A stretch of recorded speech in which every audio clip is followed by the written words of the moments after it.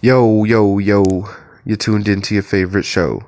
Let's discuss basketball, brought to you by Macho and Relationship Hero. This game 2 of the finals was special for you, boy. I came at 6 in the morning, and I was the person who let Terrell Owens in. And I was the person who was working the gate to let all the news trucks in.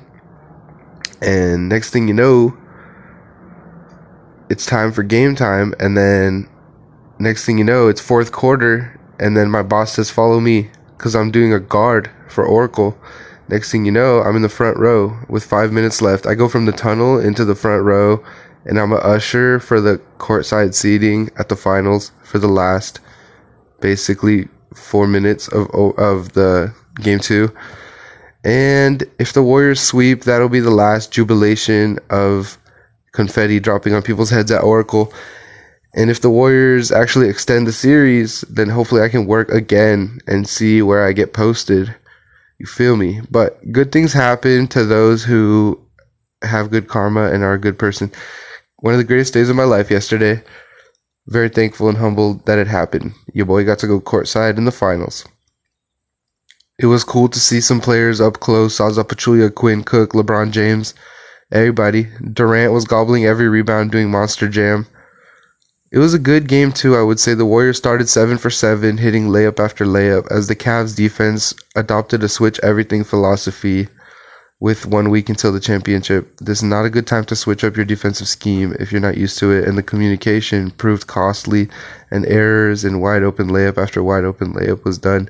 Durant had a hyper efficient game compared to only 4 people so efficient in the finals.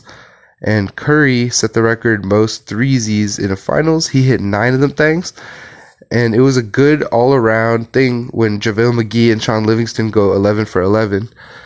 Next thing you know, LeBron James playing heavy minutes, and the burden's all on his shoulders. Kevin Love producing 21 and 10, not nearly enough, as Kyle Korver was nullified to under 5 points. You could tell how basically Rodney Hood is not able to just space the floor and hit his shots because he's out of rhythm when he comes in.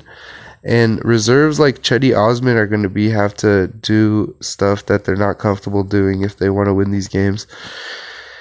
Tristan Thompson was good during stretches. However, I don't think he's a long-term solution for this matchup. Also, I think it was interesting how Curry was aggressive and hunting for shots. That's very sustainable. If Curry can keep getting good looks at the hoop, then that should be cashed in.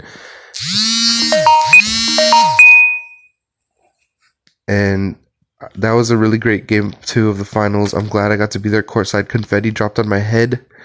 Yeah, boy. Spear report. Game 3 coming Wednesday.